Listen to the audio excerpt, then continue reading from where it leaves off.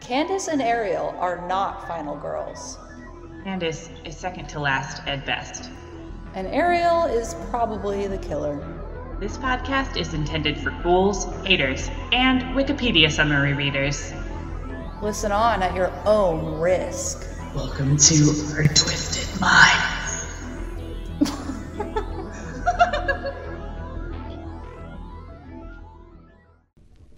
If it's not a good look, why do I wear it so well? Pardon me, I mistook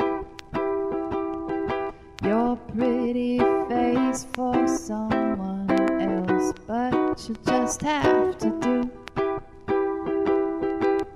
because you see it's getting late. It's a bleak point of view that keeps the guilt from off my plate. 'Cause Hey everybody. From a land of chaos, this is Not Your Final Girl. I am Candace, your host, and Ariel is here with me, your co-host and your best friend. And we are here today with Wimoto Nyoka, who is the co-founder of Dusky Projects and also the host of the podcast Black Women Are Scary. Thanks for hanging out, Wimoto. Yeah, Thanks for having being me here. I'm very excited. Yeah. It's always exciting to talk to new people besides like the ones in my pod. It's very like Yes. Yeah. very thrilling. It's I'm true. like, You've gotten a to new extend your human. pod by being on a pod, which I know. is great. So like any pod extensions are welcome. Yeah. So I love I it. appreciate the invitation. Hell yeah. Hell yeah. So you have a podcast which features short horror stories by POC authors, and it's also it's fun, like got some kind of like radio drama stuff going on, which Yeah, is something I love very much. Same. Have you always been into radio drama? So I've always been into sound. I have a background in music. I actually got my BFA in musical theater. So any kind of composition, I know. It's like I actually sing show tunes. Like that was the thing I did. Amazing. Yeah, so Okay. or sang, I should say. So anyway, it's sound related, and I experimented with like some sound design for a while. So I was, moved away from strict music theater work into doing like other like supporting work around folks that do different sort of immersive storytelling. And, for a while I was just like, I'm gonna be a musician, and I was doing that and like making music. So sound is like played a part in my life, and like how it can be used to tell a story, however you're using it at the time. But radio plays in particular, radio dramas, it's like one of those things where it's like I always loved listening to people who tell story, like, but I never thought of myself as like, I'm gonna do that one day, or I should try that, until this pandemic happened, and I was like, well, I want to keep telling stories, and I love music and sound. What about this? Kind of like happened. Also, just a huge, fan of LeVar Burton Reads, and I don't know if you listen to that podcast, but Yes. we definitely, like, this is an homage to that. Like, I was like, this thing that he's doing here is something like this, only maybe it's not the same person every time, and it's like different story. But, like, it's kind of iterative of that podcast, and just reading Rainbow, people, like, having somebody read a story to you, which I think is, like, the best. Yeah, absolutely. I can totally see that too. Yeah, it brings back like fond memories. I don't have any bad memories of somebody reading a story to me, so Yeah. no traumatic experiences around that. Yeah, all good. Ariel and I both work in libraries, so we have read stories to lots of people. Oh my Yes. God, libraries! Oh. Yes. Yeah, and it was something I totally didn't realize how many people, like, I always kind of thought, like, well, I only have older kids, like teenagers here today. They're not going to want to hear a story. Yes, they do. They do want to hear a story. Everybody does. Yeah. Yeah, before all this shut down, a friend of mine who listens to another podcast called Small Town Murder, she's like a huge fan of true crime things. Anyhow, because she's a huge fan, we were hanging out with her in DC, and she got tickets to go to the live recording. You know how podcasts will do these things. Mm-hmm. And I was like, okay, I don't really know what this means. I don't know what really like a live recording. I don't know what to expect. So we go, and the line is wrapped around the block like it's a rock concert. And I was like, for a podcast? Yo, what is going on? And so then we went in, the whole place is packed, and these guys come out and they do their thing that they do, you know, they have their like set culture of call and response and all the stuff. And they had some projections to the, you know, pictures of things, but they're really just sitting behind a table with their microphones, just like talking. Yeah. And I was like, people stood in a line for this. Yeah. Like this guy, they're not doing like stand-up comedy per se, right. You know, like it's not a concert, like, and nobody's dancing, like none of that is happening. And I'm like, man, people gathered just to have somebody tell them a good story. They like, really do. It is very funny. Paid money to have somebody just sit in front of them and tell them a good story. And I was like, I went to a live recording also with a friend, but it is a podcast that I like, to like a D&D podcast, whatever recording. I mean, it was the Adventure Zone. It was like probably the most popular one, I assume, but maybe not the most popular one. Don't come at me. I don't know. But yeah, it was crazy. People came dressed up, like people were like cosplaying and shit. Like, and it is super funny when you like get in and you're like, this is just some dudes talking into mics. Like, I want to see it around. Yeah, I used to do a program at the library called Dark Dial Haunted Radio Hour, because I love radio drama and the stories, but what I didn't even like, it wasn't even anything new. We just played old radio dramas. So they're all on Internet Archive or YouTube, like they're everywhere online. And so I mostly did horror, like a couple sci-fi, or like, you know, kind of branched out sometimes, but I tried it one October because I thought it'd be fun for Halloween, and we did War of the Worlds obviously at the end of the month, and I thought no one would give a shit. I was like, this is stupid. Like, I would like this, but probably no one else will. And people loved it. Like, people came.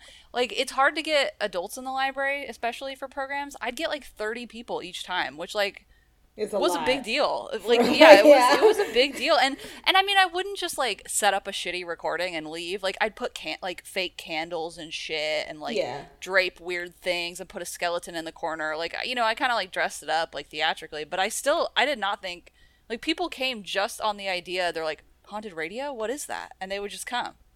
Yeah, it's amazing. That to me, like, I think when I went to that, and that wasn't even a podcast that I was like listening to actively or anything. It's like through my friend, you know, but just witnessing that, I was like, man, this will always matter. Sitting down and telling somebody a story is always going to be like, I think it's just like a version of us around the campfire doing this, right? Yeah. So it's like you dress it up with this technology, but it's like that human practice is like it's never going to leave our bodies. We're always going to figure out a way to do it, whether it's like through podcasting or like in the future when we're all like showing up there, our holographic selves are being beamed there, but we're still going to just be sitting around listening to somebody tell us a very good story, like no matter what it is. Absolutely. At the end of the day. So where do you find stories? Do people submit? Do you go looking for them? Yeah, in the beginning, like when we first, you know, we haven't been on for very long, so, but definitely in the beginning we were like, submit. We sent out calls and stuff, and that just was hard. We're very small. It's just me and another person, Kinetis Garcia, who's my co-producer and director. So that's a difficult thing to do when you don't have like a whole like staff of people to really push that, put out the calls, get people to submit, blah, blah, blah, blah. So we did that for about as long as we could, and then we started reaching out to independent publishers and going about it that way. So kind of having a partnership with the publishers and being like, hey, we want to tell stories. We want to tell stories of the authors that you are, you know, obviously invested in and promoting. You know, can you set up a meeting with us or give them the information, or can you recommend, or, you know, that kind of thing. So, because they're kind of gatekeepers of that, and they have a invested interest in it, because obviously it's like, yeah, and we'll tell people to like go buy this book, your book, because we just produced this story. Yeah. So that's kind of how we've gone about it now, and then we've been able to like gain access to authors and to stories in this way, through these publishers. So it's kind of great, because it's like we can really support a whole ecosystem, which I dig. And, I really wanted the podcast to be like a hub for, I want to find new authors and new books to read. Where can I get like a taste of that? Yeah, totally. Yeah. And So- I mean, hearing a story read aloud is a whole different experience of it than like reading it. So that's kind of fun that you can have Yeah. that. Yeah. It's also nice to be able to produce, because I screenwrite I'm a screenwriter. I write screenplays and plays. And that's like, because I'm coming from a theater background, and it's like, it's just so much easier to produce things when you just have to like collaborate with a sound designer rather than figuring out how you're going to mount this play or shoot this film.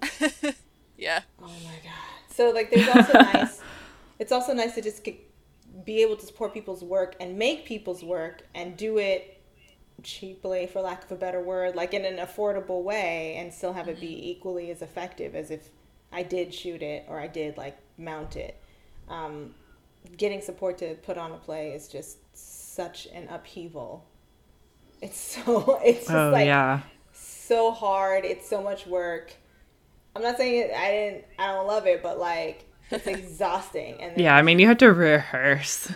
the space, what's the set, the material for there, like all the things, and like that's not even as expensive or as hard as putting a film together. Like that's like so many moving parts, whereas this is like us, the actor and the sound designer. It's like 4 people. It's such a great experience to just be able to come together and tell this story, but tell it for so many people. And I don't necessarily have to think like, how am I going to get like people in the seats, or how am I going to get this screened in blah, blah, blah festivals? Like I don't really have to do that. So it's a very direct way to reach people. Yeah. I'm all about cheap and simple forms of creative activity. Yeah. Yeah.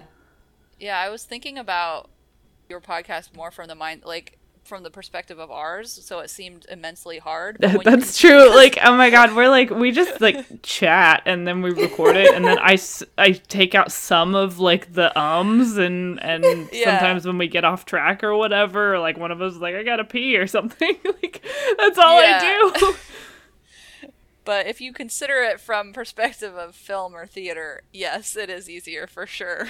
Yeah, it's like a scaled down version of these things. But I also just think that there's a lot to explore in sound and telling stories through sound, especially like some of the designers I know that deal with like that spatial sound, where you can do the special headphones where you can make things sound like all like 4D. It's like you can really get into it if you want to. So Oh like, yeah. it's very immersive, which I think, is why people love podcasts, because you just feel right there and like they're talking to you. Yeah, I'm such a sucker for that too. I mean, that like, yeah, that radio drama style where something happens and you're like, here are some footsteps, or like there's like one of yours that has like a I think it's like the first episode actually, where it has like a weird little like gurgly voice happening. It's so creepy. Oh yeah, her other like voice inside of her, Yeah. because she's eating her sister.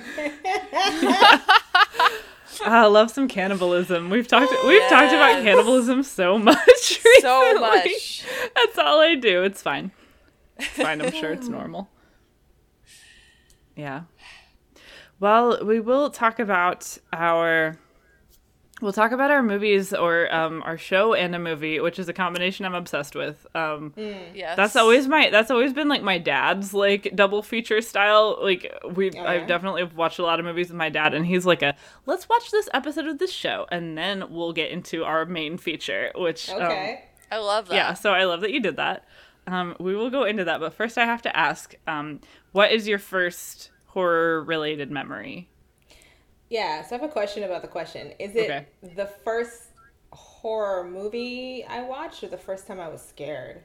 It can be the first. What I tend to see it as is the first time you got scared and it like grabbed you, like something fascinated you about like horror. Like one of mine that I said was like going on a haunted hayride when I was a kid, and I was terrified. Okay, yeah, then. So when I was 3 years old, I was in this office building with my parents, and we were moving something from one floor to the next. And I don't remember the specifics. I just remember we were in an office building loading something out or loading something in. And I was very excited about being involved and helping. I probably carried like pencils or something small because I was 3, you know? Yeah. But they gave me a little task, like, you're helping us do this thing. And I was very excited about that. And I was going in and out of the elevator with my parents, right? Like, we would go do the thing. They would hit the buttons. We would go to the other spot. We would load up. We'd go back in, go back down, right? This was happening. And then I was very enthusiastic, so I went ahead. I went into the elevator before anybody else with whatever the heck it was I was carrying. And the elevator doors closed. And for what felt like a very, very long time, I was alone in the elevator, not knowing like what was going to happen to me or where I was going to be taken, where I would be spit out, you know, like where I would end up and how I was going to get back to my family. And so I remember standing there freaking out. I could hear them on the other side of the door, like, we want it, you know, like distressed. And I was like, oh my God. And I remember doing like some 3-year-old problem solving of like how I'm gonna find them again and be reunited. And then I just remember looking up at the lights and like I had no notion of prayer. So, but I remember looking up at the lights and like wishing really hard that everything would work out and I would be able to see my parents again. Like consolidating all of my like wishing and hoping. And then the doors opened, and then my parents were. I hadn't gone anywhere because I didn't push the button. So like, yeah. I'm trying to think of like, did I know how an elevator worked when I was 3 years old? I'm not sure. Like, I did. Like I don't know where the development is there. Yeah, right. It was like the doors close and you think, oh, this thing is going to take me somewhere. Like you understood that, you know, you don't know that like actually I have to do the thing and then it has to move. And I thought it was moving, but obviously it wasn't because it just opened back up onto the same damn floor. Like, my parents were there and they were like, hey, and I remember the way that looks. I remember like the doors like revealing my family being like, ah, and I was like so relieved and so happy to be reunited, and I like ran out and it was it was very epic. In retrospect, I imagine that I was probably only in that elevator for probably like 10 seconds. Like how long does an elevator door close and open again if it's not going anywhere? Right. Yeah, they just like push the button like, oh, okay, come back. Just, like, okay, there she is. But it's funny because, you know, my mom even remembers that. And she'll be like, do you remember? I'm like, yes. And they actually did kind of freak out. Yeah, aww. I bet. They were actually kind of like, oh, shit, is the elevator going to leave? Like, we got to like, you know what I mean? They were a little worried. So yeah, everybody kind of remembers that. So it's formative for everyone, not just for you, huh? Yeah. I read... Oh, you go. No, well, it's just... So I thought when you're with your question, that's why I asked, because I was like, well, if she means the first horror movie, then that's another conversation. But if she means like the first time that I remember being genuinely afraid, it's this. And then I kind of started thinking about it, and I'm like, yeah, the stories that I tell, like that I write, or that, you know, I'm excited about, often involve like a young girl being swept away, or the protagonist is swept away and like dumped somewhere and has to get back to the people that she loves, and you don't, like, that's the adventure. Yeah. That's like the setup for like everything, isn't it? Okay. Like, yeah, totally. That little like 3 seconds or 4, you know, seconds that I did that, I'm like, oh, that is the story. That's like how you start a lot of stories. Yeah. Well, I feel like I've been reading a lot of creepypasta lately, and that sounds like the start sounded like a creepypasta, except in the creepypasta it would be that you got reunited with your family and then things were off. So it was like some alternate universe. Right. Other family. Yeah. But yeah, totally. Or the thing opens up again and it's like a different year. Or like, you know, like that's like the setup for like anything, right? The elevator closes and like something weird happens and then yeah, there is definitely something about like the closing of the doors and you're like the sensory deprivation, and then it opens again all of a sudden and you're in a different place. Yeah. Very Tower of Terror. Elevators are fucking scary, dude. Yeah, just like objectively. Yeah, when they don't really work right, or You've never, Yes. you know, like, it doesn't matter what age you are. If you're in an elevator and it's like making funky noises, you're like, oh, this isn't good. Yeah. You're like, Not You good. immediately get this is freaked it. out. Not good at all. Especially the old ones. I don't know if you've got this out in Bakersfield, but these, like, the ones that still have the, like, The cage? yeah, like that stuff. Yeah, we sure do. Yes. And like the yeah, we do. lever where like an operator used to be, and I'm like, why is this thing still in this is a vintage experience. I don't know what. Like, you need to upgrade this elevator. I'm pretty sure it's only a matter of time before somebody dies in it. Like, Yeah. Yeah, we have So we have an elevator like that at the library where I work. It like goes down to the basement, and oh great. Somebody has to, like, take Creepy it cage to- elevator down yeah, to the somebody has to like take it to basement. go down and like get books out of like a dusty like old memorial collection, like, you know, sometimes. Do you have a you'd be, rare like, books running. section? Do you have a rare books section in your libraries? We in the don't really. basement. What? Oh wait, no, it's actually in local history room. There's like an archive, so it's not accessible to the Oh, public right, except by okay. like special appointment. So we actually do. Yeah. Yeah. I love those. Here in Philly, they have that. Like, the library is pretty huge. The main library is pretty huge, and I love libraries. So one time when I was there, one of the many times I was like, just hanging out in the library, I wanted to see a book, and they were like, oh, that's in the rare books section, and I was like, what's that? And I had to like get in one of these elevators and go up to like a floor that I didn't even know. Like, I'm like, nobody comes up here, and it's like super quiet, and like it was like very like hollowed, you know, like high ceilings and all these things, and it was like a special room with like dim light, and it's like you can only look at it under this lamp on this like plush thing because it's like so Yeah, delicate. they like And get I was it out like, for you. You have to wear gloves. Yeah. yeah, it was like a whole Love thing. that. And I was like, whoa, this is an experience you can have. I so want to know what's in this. Like, I was like looking around in all the glass cases, like, what are these valuable books? And they're like, you can't know. breathe on them without being supervised. This is amazing. That has to be like probably my main motivation for like ever thinking about getting like a master's degree in library science is like I want to be the keeper of the room Yeah. full of rare books. Yeah, it's very like magical. an archivist. Yeah. It's very Yeah. like Archives. the librarian, Noah Wiley. Like, you're that person who's going to find the magical cave of whatever because you read out of the book of blah, blah, blah. Yeah. Like, You You that's- found some like archive in it was like Thoreau's trash, and no one knew, and you're like, oh my god, Yeah. yeah. You read Yeah. from it and a portal opens up and you're like, what? Yes, exactly. Yeah, I would dress That's every it. day like Rachel Weisz in The Mummy just in case. Yeah, for sure. Yeah. It's what we're all hoping for. That's like the That's job what I we're all miss. hoping for. Yeah. All I miss hoping. going into a library and like seeing that shit. I mean, obviously not the portal, but like But the I miss- opportunity that you Yes! can see the portal. Yeah. Exactly. I know. I was thinking about it and I'm like picturing everybody like wearing masks because that's just been my life for the last year. And I'm like, oh man, I used to just go into libraries.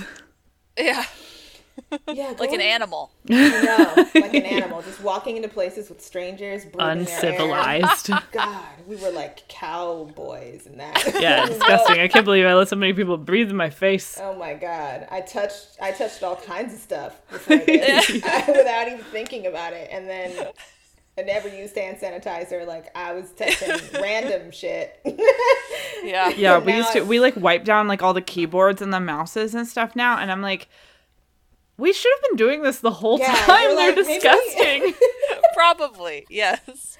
Yeah, there's certain things where you're like, we didn't. There's a lot of dead skin cells on this. Maybe this should have been a Yes. thing we did, but Yeah. we just like didn't think about No, it. we didn't do it. We had bar peanuts. We just had bar peanuts. Oh and Yeah. my everyone was God, Oh, fine. that's God, right. can you And im- we stick our hands in that.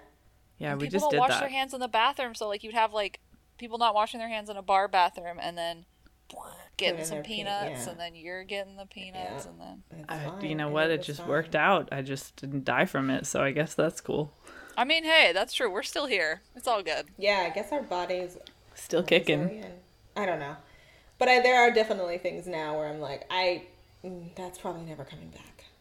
Yeah, right? Like, please still wash your hands after using a communal keyboard, everyone. I hope so. I hope everyone already knew that, but please don't. Please don't just be free ball in the world after you touched a library keyboard. They're gross. They're disgusting. Truly. Anyway. Who So thought of This is a books podcast now. this is a book part. Yeah, we've gotten into libraries and their It's too creepy elevators and special collections. So now that's what we're doing. We'll do a library. We'll do library horror someday. There's some. Anyway. Is there? Is there? There horror is some. stories that take place in library? Can I ask, actually, you know what? Can I ask, what is creepypasta? I've heard this. What is it exactly? I don't know if I know what it is. What's so funny is that you're basically doing creepypasta because they're just like short horror stories. I know. But I'm they're- going to send you so much shit after this. You're going to be like, please stop, Ariel. I'm going to send you so much creepypasta. Is it just, Yeah, is it, I is mean that they're what it just is? like they're like internet. I mean they're anonymous internet short horror Yeah. stories. Oh, so you don't Basically, is it sometimes is it key they that have they're like a anonymous? particular like tone to them. A lot of the time, they tend to be like kind of like realistic, like first-hand account. Like I can't believe this happened to me, sort of thing. Oh, okay. Yeah, so there's like always like a weird, well, often a hook. Like there's some weird hook. Like there's one where he's like, my dead girlfriend keeps messaging me on Facebook. You know, so it's like kind of that like almost like soundbite clip, like a headline. And then it goes into long descriptions. And yeah, usually people claim like it's almost always like this is true. This is like a real thing.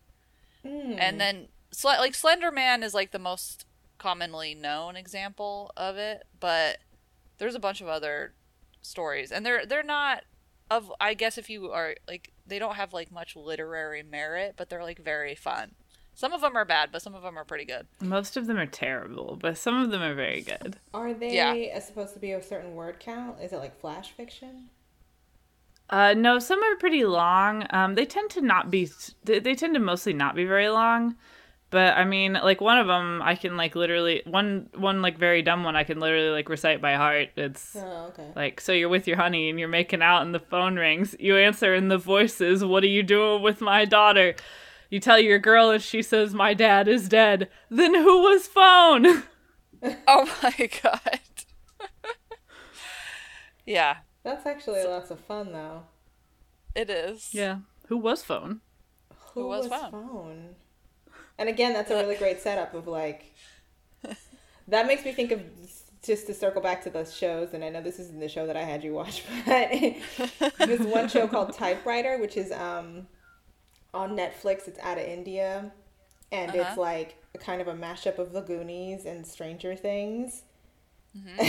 Like That sounds great. I was like, this is all the things that I want right now. Yeah. I was like, yes. So you've got like the little kids that are like, and they start the ghost club, and they like to investigate like haunted stuff in their neighborhood, and then like some real like haunted shit happens in their house.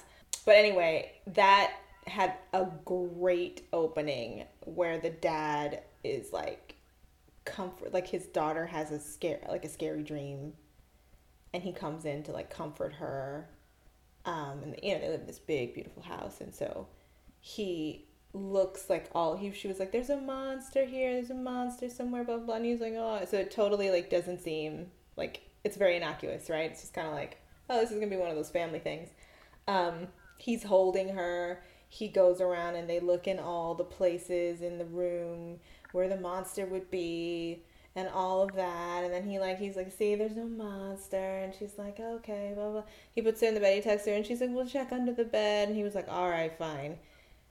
And he looks under the bed, and his daughter is there, and she's hiding. And she says, Daddy, there's someone in my bed. And like, It's so good. I was like, this is the best way to open anything. Because then he's Yeah. like, what? And then he looks up, and then the kid in the bed that he's been holding, that you've all fallen in love with, she's like, her whole face like kind of does this, and you're like, oh shit.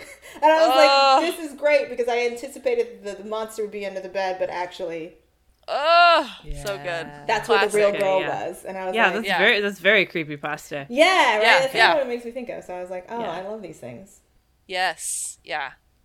Well, we had such a hard time.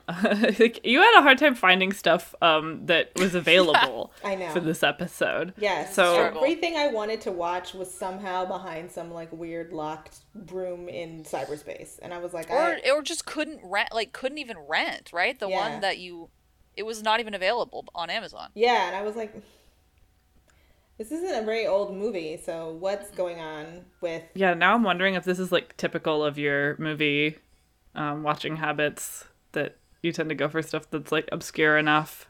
Well, I mean, they're foreign. Like, pretty much everything is foreign too. So maybe that.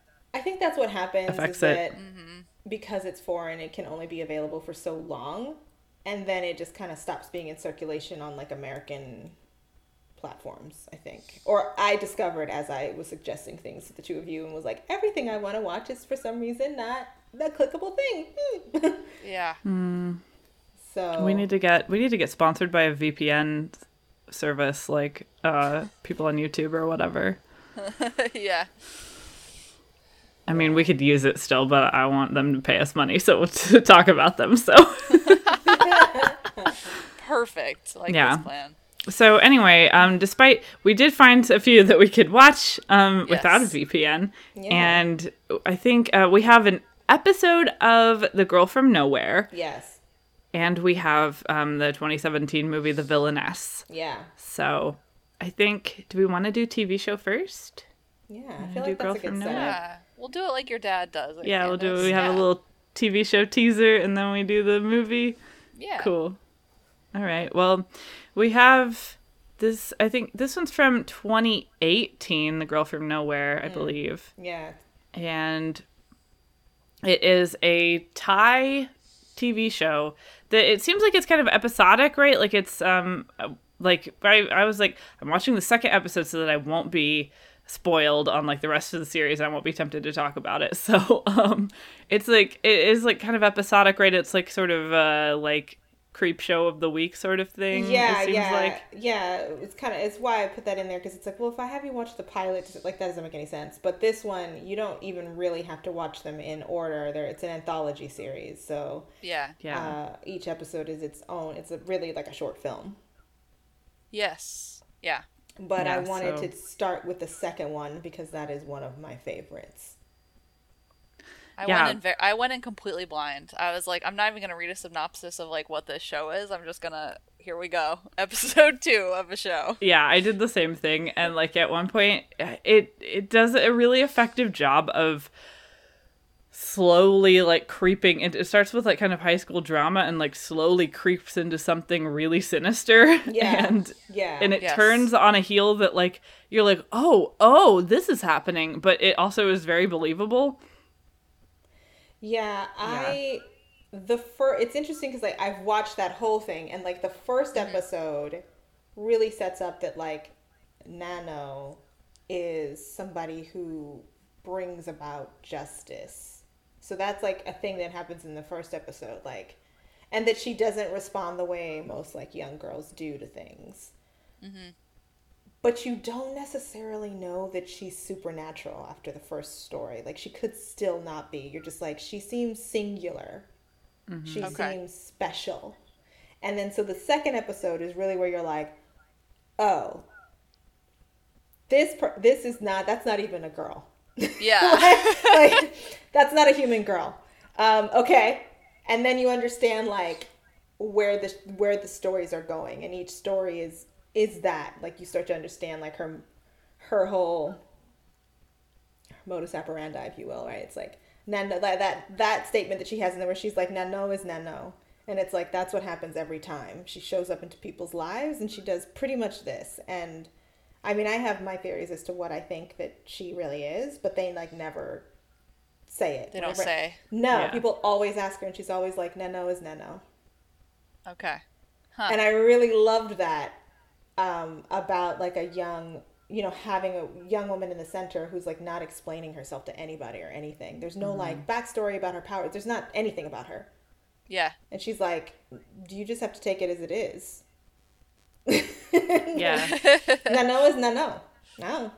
You figure There it is out. this scene in this because she shows up to the school as like a new girl, and everybody's like, it like inflames like all the high school hierarchy, whatever. Everyone's like kind of obsessed with this girl, and there's like a scene of her like standing on a street pole like dancing, and everybody's like reactions to her like kind of floating I by. love that. Yeah. I was Yes. like, okay, I love this. I So love good. that too. It's just because it's just like her like being herself while all the haters, you know what I mean? It's Yeah, like yeah. she's just living. Just being Meanwhile, Nano. people are like blah blah blah. And I also really loved what you hearing the voices of the students via social media, like these little like Yeah. bloop, bloop, little like pop up things of like this is what's on the thread, right?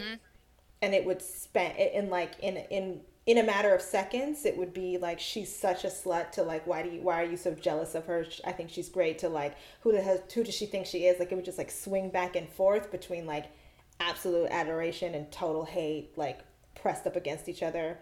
And I'm like, yeah, this is how people talk to and about teenage girls. Yeah. It's also she's very beautiful, obviously, and has the attention of the boys who kind of rule the school. And also, she just is someone who I was trying to figure out like how to describe it, but she's kind of just someone who doesn't want anything from anyone. And like there is a scene she is like mean to at least like one of the girls. Yeah. She is, She tells yeah. her like, oh, it's probably good that you don't want to eat that because you're chubby. Yeah. And Yeah. she kind of, which she like gets upset, obviously, and walks off. And her other friend is like, I think she's cute, chubby. Yeah, I don't, like nobody is really doing that. I kind of feel like the whole point, I feel, you get the sense that she also sort of knows what she's doing. Like she is kind of like, Yeah, she's like here to kick up drama. she's here to test you. Yeah. Yes. Yeah. She's here to test you. So Yeah, everything is it's a true. test. She And- does do things that are not nice, but also for the most part, she just kind of like, she just like doesn't particularly want anything from any of these people. Like they all want stuff from Yes. her. Yeah, and Yes. she doesn't seem to feel responsible for their desires, and that in and of itself is offensive to everybody. Yes. And I think that that's totally rooted in her gender. Yes. Absolutely. Like she's like, you don't care that I want this thing from you, and she's like, no, that's your problem. And Yeah. everybody is upset, and everybody wants to punish her, girls and boys. Yeah, and it becomes the most dangerous when the other girls turn on her. Yeah. Yes. Yeah, this is both of our movies essentially. I'm just gonna call them both movies. Both of our movies have like tension between women, like competition and and drama and like betrayal between women. And this one is like so palpable. Like you feel like when it snaps, like they're being like, oh, well, she's our friend. And they kind of defend her from these boys who obviously don't have good intentions. Like they're all like in love with her. And they're like, well, bring her to our house so we can get her drunk. And they say no at first. But the boys are offering them something that they want. And Nano seems not to have much, like, she doesn't necessarily care about any of that. So it kind of like brings it to a breaking point. Yeah, like she doesn't do anything really, right? She just like smiles. People interpret it as they want to, but because she doesn't like the flowers, because she doesn't like this, because she like doesn't have the things that the other girls think are important, she doesn't, the jealousy kicks in. Of like, why is she so confident and so comfortable in herself and I'm not? Yeah, Right? absolutely. It's like a lot of insecurity. Yeah, and so they punish her, and I think their complicity in what that happened that night, to me, like I'm like, wow. That I just remember even the second time I watched, because I watched it again after I like recommended it for you guys, and I was like, yeah, I'm really glad I went with this one, because it's like it really lands when they're there like helping them get her drunk. I'm like, what do they do? Yeah. What the hell is your problem? It's very bad. And they like go all in. Like they just decide like, well, like the boys were like offering them like backstage passes to a show. And they were like, we really want to go. And we don't get to go unless we like unless we arrange for these boys to have sex with Nano. So yeah. So we're going to make it escalates in like a really disturbing way. Yeah, Yeah. you know, and there's all, but you know that it's fueled by like they also kind of want to punish her. Yeah, yeah. They definitely, that's one they accept, is they're like, you know what, fuck her, never mind. I mean, it's interesting too because it's so, like, when it starts, you're like, oh, we've seen like a bullying narrative, we've seen we've seen this where it's like, you know, you're like, they're gonna rape her, like, all this stuff that you've seen if you're a horror person or whatever, and then she's so like blank slate though that it almost, like, you're able to look at it in a way that it could be extremely upsetting. Do you know what I mean? Yeah. If this was like someone who like had anxieties and things like that, you could be like, oh my god, like, this is hard to watch. It was. You do dark. get the feeling that like she's untouchable. They're not going to be able to hurt her. And it adds humor. Like, there's a lot of humor in this episode, But this it's show. very dark, right? It's like, incredibly Yeah. dark. and like, yes. and her absence, I would say, like the absence of like what you think a girl should do or how you think a girl should emotionally respond in these moments. Like, what I love about this episode, and then like pretty much the whole anthology series, is just that it has me like really questioning that. Like, why do I think that a girl should do that? Yeah. By her just like, I'm not gonna do it. So Yeah. like, even like, Yeah. like her pretending to be passed out, waiting for this dude to like start to undress her, and then she's like, you're not gonna ask for my permission? Like, she just stops him in the middle of his rape. Yes. Like, she's not even upset. They decide, well, okay, we can't get her to pass out. She's like freaking this boy out, but like, you know, we already decided that we're doing this. And so the girls like shove the door closed and are like, we're keeping her in there, do what you need to do. And she like looks at him and says like, oh, you're not gonna ask me anymore? It's like, Yeah, like, she just she's, like like, kind of calls it. Displaced, from it. And like I love that moment. I love it when she stops him and he's like, what did you want? And she's like, I want you to ask for my permission. It's so simple, but it's like, yeah, that is in fact what an entire movement is based on. Is just, I want you to ask for my permission. Simply put, calmly put, to your face. And he's like, he can't even do it. He can't even really do it. Yeah. Well, and when he tries, she like laughs at him. Yeah, she's like, is that the best you can do? Yeah. She demeans and belittles him throughout the whole thing. Yeah. While this is a sexual assault, but she's like laughing at him in the middle. Like, when she opens her mouth and starts laughing at him, I was like, this is the most amazing thing. I didn't even know how to feel. I was like, I want you to be afraid, but I'm also kind of like stunned and impressed that you're doing. Yeah. Well, and it kind of just force you to examine, why do you expect a girl to act like this? Why do you expect that the next move from her not acting the way that anyone would expect her to is violence or, or whatever? I mean, there's like whatever scene, okay, so she does one thing that I think is objectively mean, which is she like tells the one girl, well, you shouldn't eat that because you're too fat. But like the other thing that really like sets it off is like her other friend still is really into one of these boys, which I think she doesn't even know, though you probably would be able to tell from this scene. She's like helping him with his homework and he's being like, kind of like dumb and charming, and she's, enjoying that he's paying attention to her because she's helping him with his homework. And in the middle of it, he and Nano start looking at each other and kind of like smiling and making googly eyes at each other. And she notices, and it like obviously like fractures her self-esteem. And then she goes to the bathroom to cry, which I was like, wow, I feel like this is like such a like teenage girl mood. Like, oh my God. Like those like very fragile moments where you're like, I bought all of both that. like, and her friend comes in and she's like, why do you even like him? He's horrible. Yeah, he's and stupid. she's like, I don't know. And it's like, yeah, like, why did I just let this like fucking idiot like destroy my emotions? Yeah. But and then like it turns, right? It's like, well, And then it we've immediately gotta, turns on like, Nano. because it's like you can't actually do anything to the person who's Yes. you can't do anything to the patriarchy. So Yes. you're just gonna like undermine and humiliate another woman. Like that's like just in Nano's like separate, like she's so outside of it that you can actually just like observe the human behavior and really be like, oh, that's what happened there. That's what we do. Yeah. And Nano, because she's got like no emotional investment in it, she's like, isn't that interesting that you guys do that to each other? Why is that? Yeah, yeah. And it is something where, like, yeah, if someone's your friend, you kind of hopefully expect them not to flirt with someone who you're into.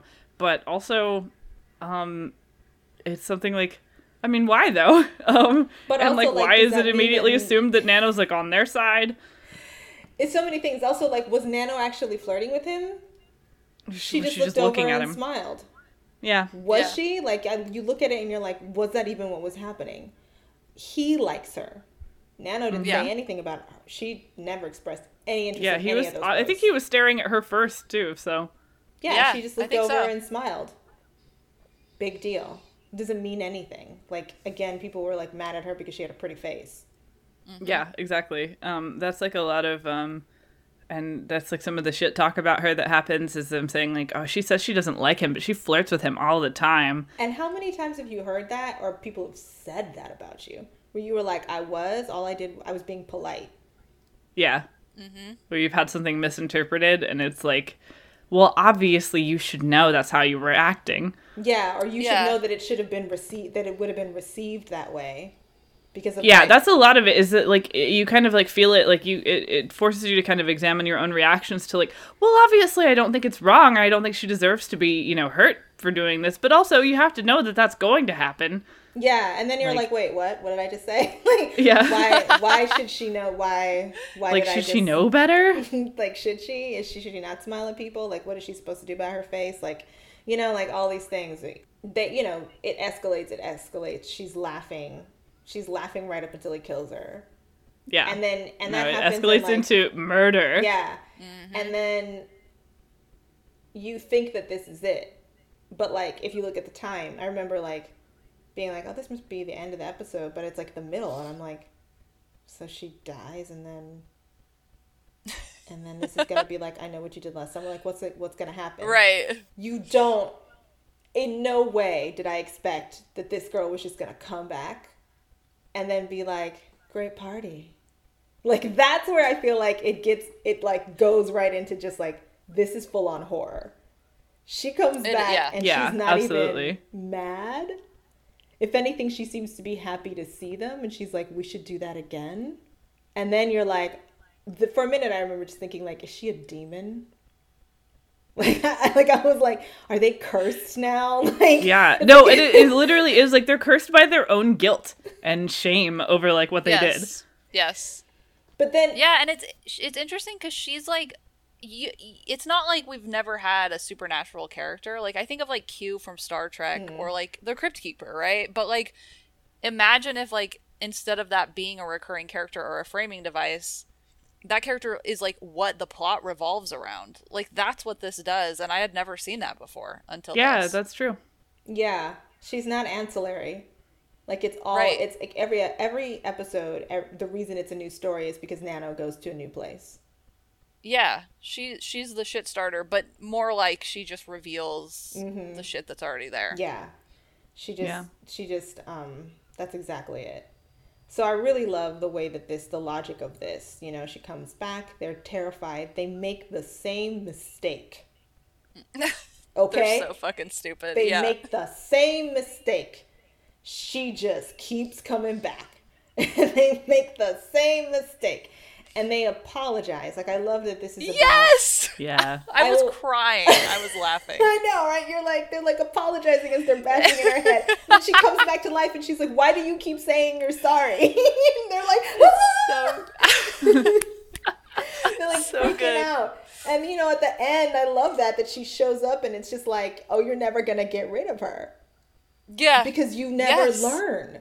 It's Yes. all on you. Like, you never learn. So they're just sitting there in the classroom, like, weeping. Like, those two girls are weeping. They're just like, no, it doesn't. And it's hilarious. But you're also like, the whole point of this is that we say these apologies, but she has this line in there where it's like, when we apologize, we're actually apologizing for our next mistake. Yeah, we're not going to learn, which is such a kind of mature like outlook, because when it first started and we're kind of halfway through, I'm like, is this going to be about like people, like she's giving them a chance to change? Because I hate that. But it wasn't. It's more like revealing people suck and we actually don't learn from our mistakes, and you have to just scare the shit out of them, and then maybe they won't do it again. It's not because they're morally better, it's because they are now afraid of the consequences. Yeah. And It's dark. It's very dark. And But I get it. I agree. Set it with teenagers is also pretty dark, because these are like your formative years, and the idea is that like it should be hopeful, but she's like, no, these particular habits begin now. Yeah. Like this is as early as they start with children.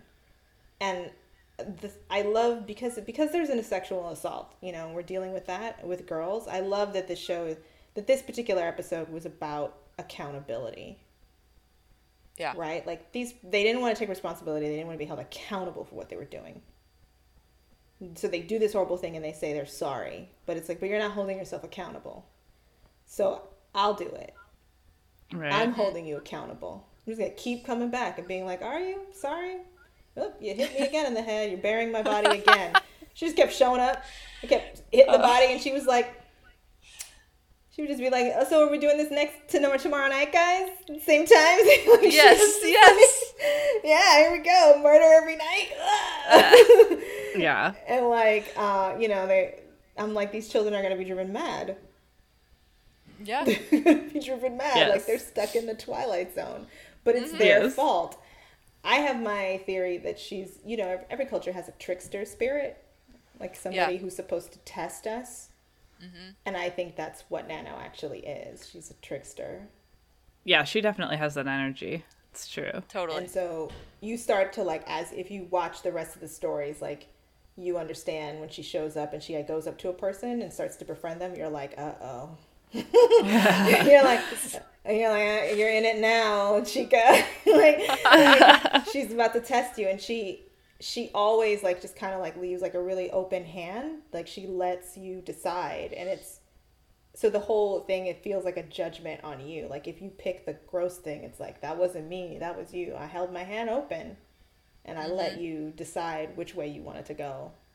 And she always she's like kind of a dark mirror in that she just doesn't react to things. Like she's like a walking social experiment, kind of like, well, what if I just didn't react to things the way that people normally do? Yeah.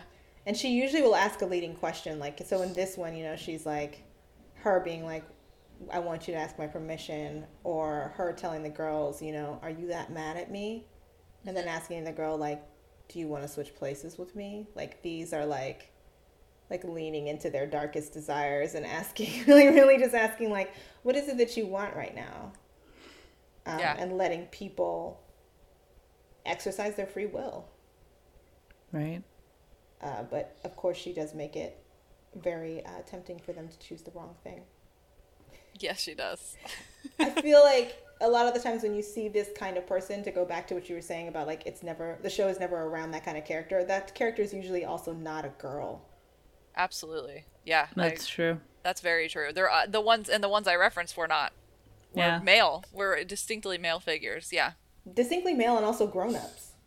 Yep. So that Nano is not human, and that she's chosen a teenage girl form seems intentional, and that in and of itself, like, I'm like, this whole, even the form that she's taken is a critique on us. Like, she took the form that she thought would be the most, or it took the form that they thought would be the most effective to tempt people to do the wrong thing. Because it's not a teenage boy, and so I'm just kind of like, man, this totally. Spirit really has got our number. Wow. Yeah. I mean, it's like point. kind of, she's deceptively vulnerable. Like she seems like she would be very vulnerable, but she's actually powerful and scary and immortal. Yes. Yeah.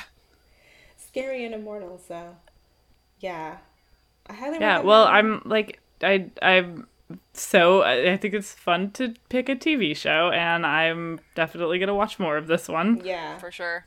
And again, Hell you can yeah. watch them out of order. I have like my favorites where I'm like, I think these are the stories that work like really well. But I mean, all in all, it's like a really good, fun. Like, what do you recommend then? What's your like grab bag from this show? Just because like sometimes people, like a lot of times when people listen to our show, they might not have seen what we talk about, and then they watch it. So what are your picks? I like Yeah, this one's cool also because we spoiled the shit out of this episode, but there's a bunch more. And Yeah. it's good. It's like spoilers aside, like it's still totally worth it. Yeah. Even if you know exactly what's gonna happen, just to see how that happens, I'm like, nobody else was doing it. Telling a story like this.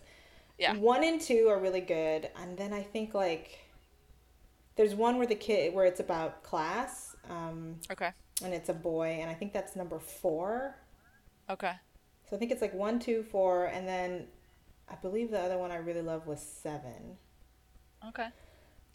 Because it has this Cool. kind of noir vibe to it. Nice. All right. I think it's 7 or 8. It's one of those, but it's later on. Uh-huh.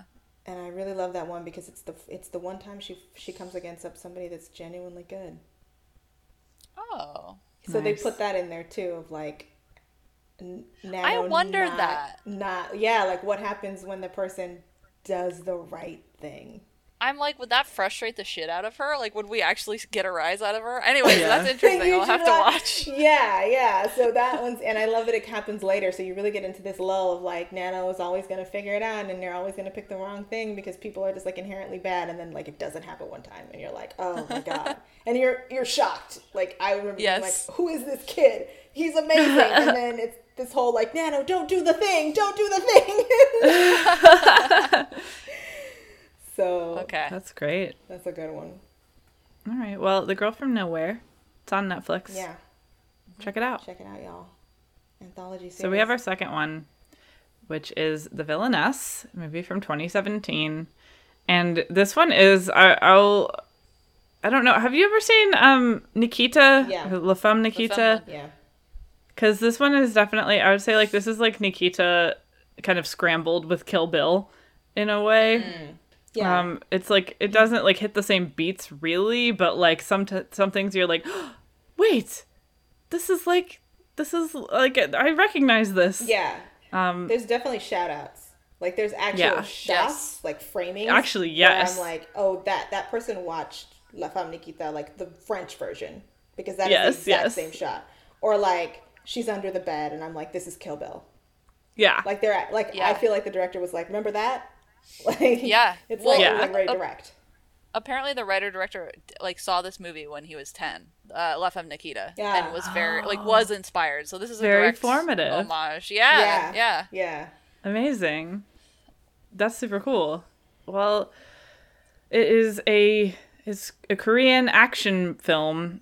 So I was curious, what made you pick this one? Yeah, it was kind of like, it's not really a horror movie, but it was, a lot of it had to do with the title of your podcast. Because, Okay. Oh, okay, Right. okay. because it's like, and, you know, picking female protagonists that are not the final girl, right? Like, Yeah. like they're just not doing it. And so that one felt right. And also because there's a lot of, I think there's an interesting line between the femme fatale and the final girl. Like the femme fatale is the final girl of action movies. Oftentimes she's like the last woman left standing. Yeah. And the one who has to like kill the thing, whatever it is. A lot of the times I feel like the final girl in horror movies eventually has to kind of become the femme fatale. Like she's got to become the killer.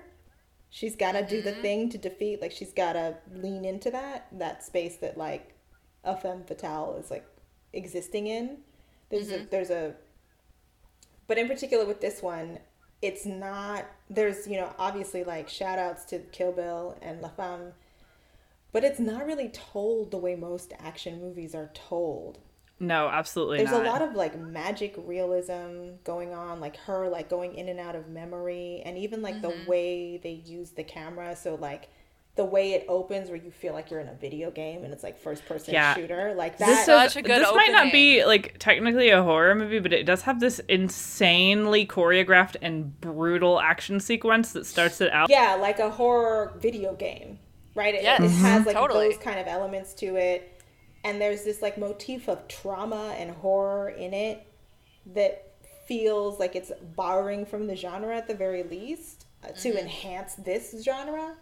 And then there's also like a real sense of like, there's so many times when I get like a Lieutenant Ripley vibe from her, right? She's like always like at the end of the rope with the thing and like duct taping the stuff together and like I'm gonna like kill this thing with like a spoon or whatever it is. Like this like big beast who is this man that's terrorized her for this whole time in her like her entire life.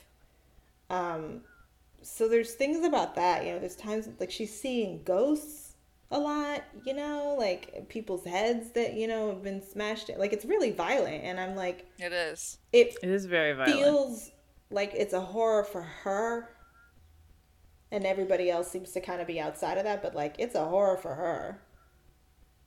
I definitely get that idea, you know? Yeah.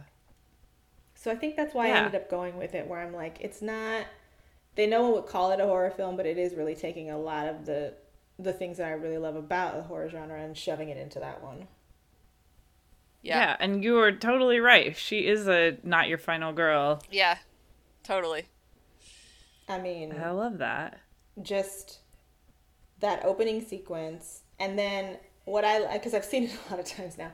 So, you know, you've got the opening sequence, so when she's like this woman, before they do the reconstruction of her face, right?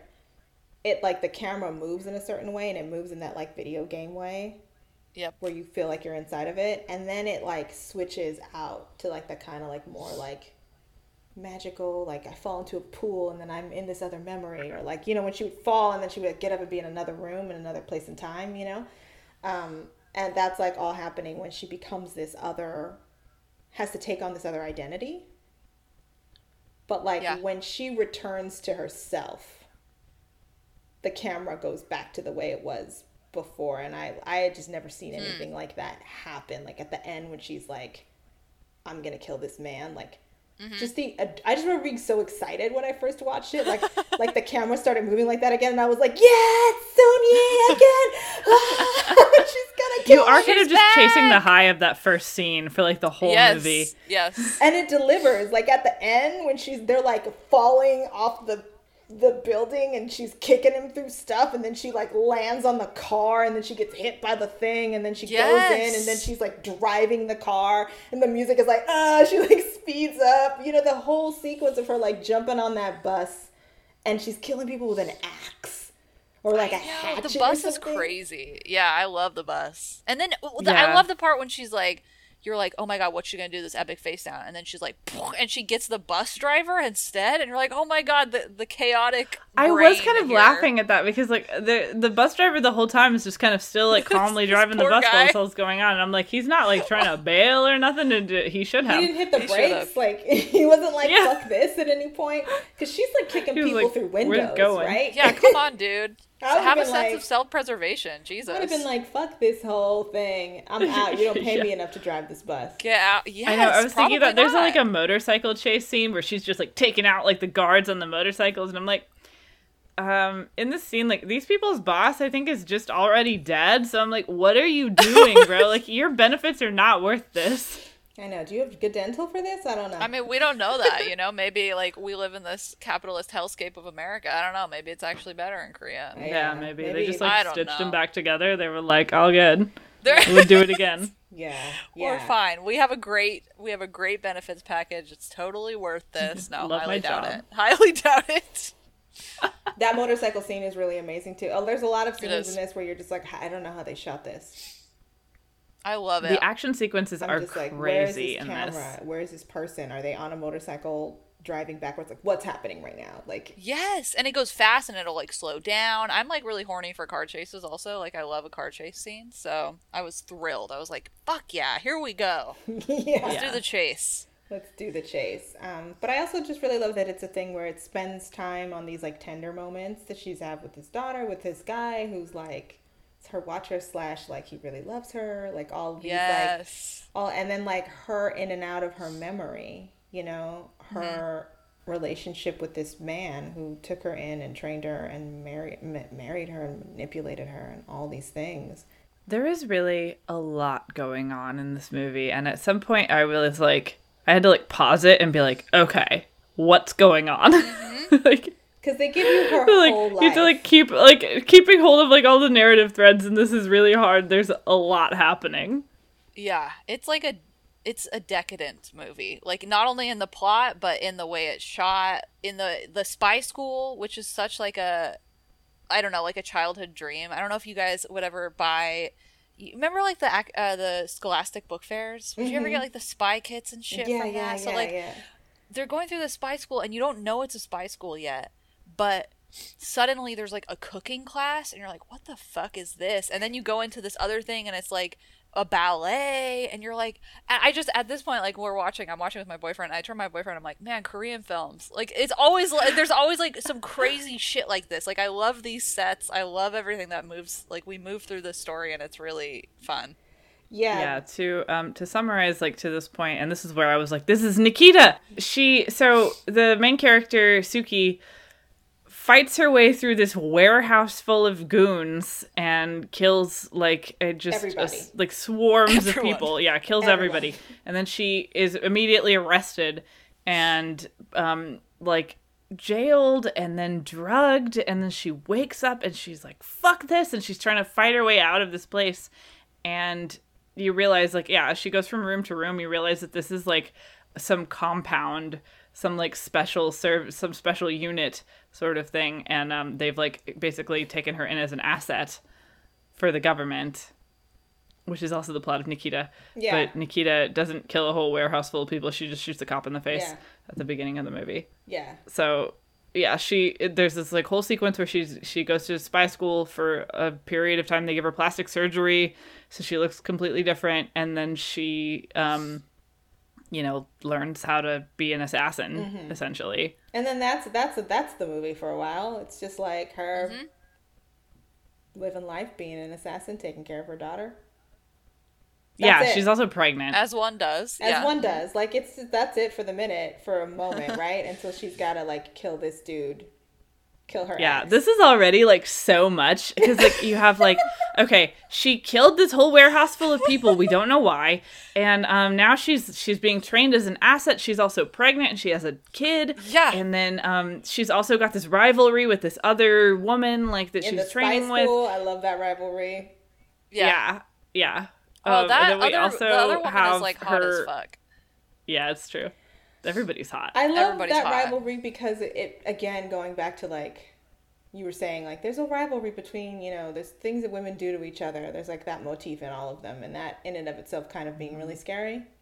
The two of them don't like each other and talk to each other in a way where I'm like, I've seen this, and I rarely see this in film. I rarely see women do this and have it not be about, like, getting a man.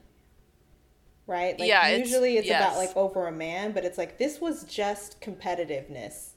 Mm-hmm. That was it. Also, like, this is something that I have seen in, like, kind of exploitation films. Like, another kind of, like, I mean, it's not, like, you could say it's, like, a Tarantino thing, but it's, like, a thing that Tarantino's borrowed from exploitation films from, like, the 70s. Where, you have, like, women being very competitive with one another in that way, in kind of a kung fu way.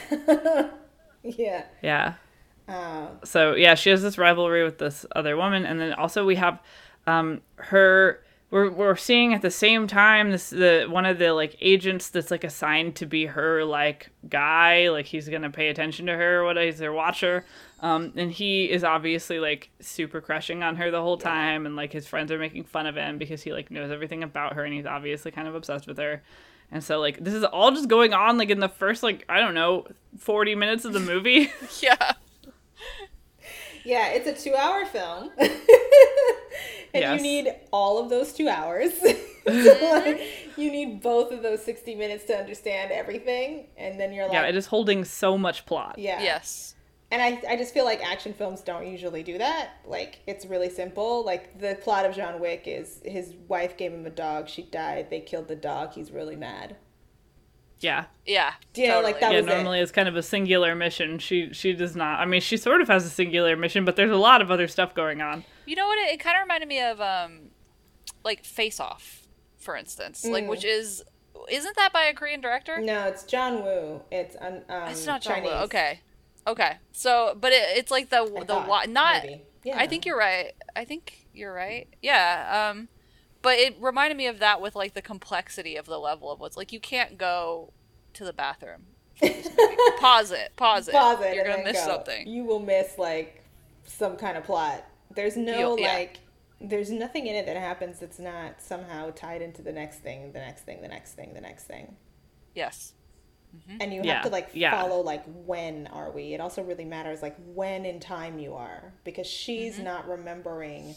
I feel like the whole film is told from her perspective, and this is how she thinks, and so it's not linear all the time. Mm-hmm. Like she gets knocked in the head, some of the like something else, and she's there, you know. Yeah. There's a lot told through flashbacks, but they're all so disjointed and out of order that you have to kind of at one point like I had to stop and like piece them together. Like, okay, what happened? Yeah. And because she's not remembering them in order. So again, going back to like, what's this got to do with horror? It's like, this is how trauma works. You don't remember it in order, and trauma makes you. Somebody does something in the present, and it takes you back to this time, and it's like you're reliving it. Yeah, she's kind of like going through like this haze, and then also like just living through whatever is currently happening to her, which is always a lot. Yeah. So that, again, I've just seen so few films that really like show that. Like that is how it works. You're triggered, and then and it's like it's really happening again, and so this is what it would look like. That's true. Yeah. Yeah, this is definitely a movie that tries to deal with the psychological ramifications of the really grisly violence that happens during it. Yeah. Which I dig, because most of the time people have these horrible things happen to them in action films, and like it's fine. They just get up the next day and they, I don't know, drink some water and they're okay with it. And they never panic or anything. And it's like... Yeah, and that's something that I really love about the movie Nikita, which I can tell is like kind of definitely was like a formative, you know, like he took a lot from, is that, she panics and she cries and, you know, she kind of despairs, like, and, you know, things go wrong and she doesn't always do things correctly. And, like having that is like, it's like so realistic. Mm-hmm. And yeah, that's also something here. You see her have emotions. But in both of them, you have women that are not reacting the way they should. Yes. And that making people like feel a way. That is true. She and she definitely comes off as very cold in the beginning and really ruthless in kind of like an exploitation movie sort of way. And then like, but you see her like have emotions. Like you do see her cry when she's like allowed to be vulnerable. Mm-hmm. Yeah. I really believed her connection with this man.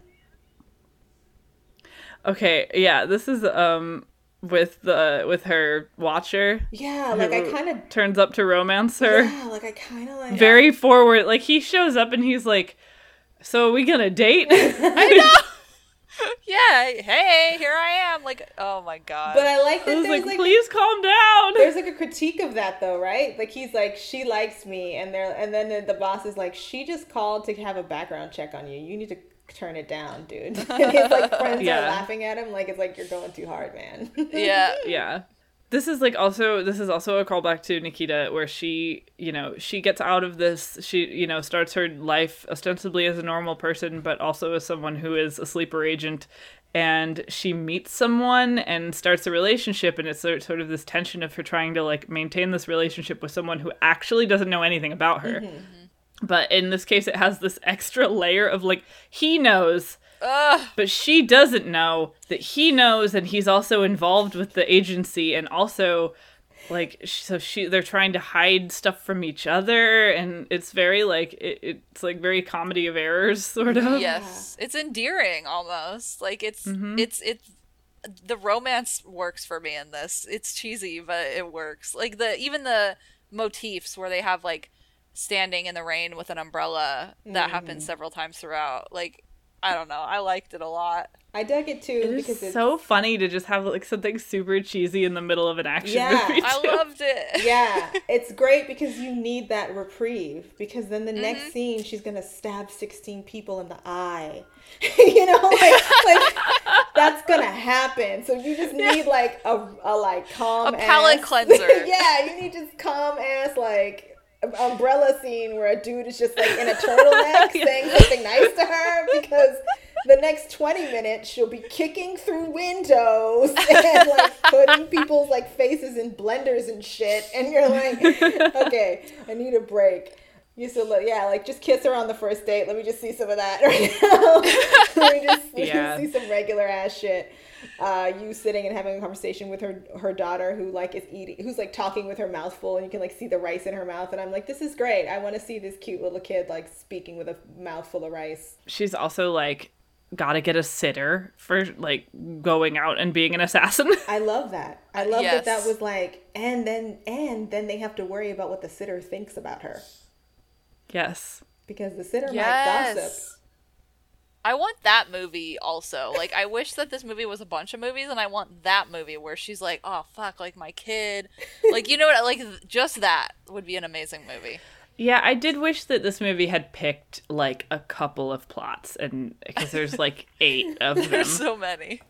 It's like, you could have made several movies out of this. Yeah. Yes. Yeah, there might be some things that they could have eliminated, but enough of it was great that I just, like, didn't even care. I forgave these things that, you know, were extra, or maybe I didn't know. I was like, sure, why not?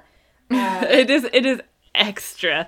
That is like Ariel was saying, like, it's decadent, which decadent. Like, yes, absolutely. It's just got, this movie has everything. It's like you're going to a buffet. Like, I feel like this movie is a buffet where you're like, oh yeah, give me some of this, give me some of this, and you look at your plate and you're like, this plate's kind of a monstrosity. Like, this shit doesn't go together, maybe. But it's all very good, and you had fun getting to pick all of it. Yeah, you're like, I ate it, though, and it was good. And it was delicious, and I loved it. Yes. Yes. I probably shouldn't have eaten that Jell-O with the Cinnabon, but I did, and it was good. Yeah, right? Like, some of my crab rangoons fell into the ice cream, but I guess it's fine. It's okay. It's okay. It is, and, you know, I feel like some of the films...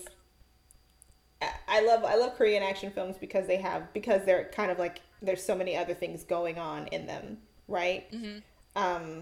It could also be a zombie, you know what I mean? Like, even in the zombies, it's like it's a zombie movie, but it's also about this, but it's also that, but it's also the story of this guy and his daughter, you know, like all of these things. But they do that. And I also really love that, like, most of the time, male or female, their protagonists cry, and I don't really see that a lot. That's true.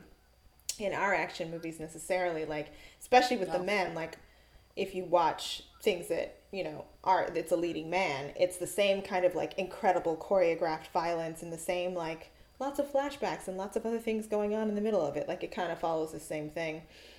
And he'll cry. Like, I've never seen somebody kill a bunch of people with a spoon and then weep about it.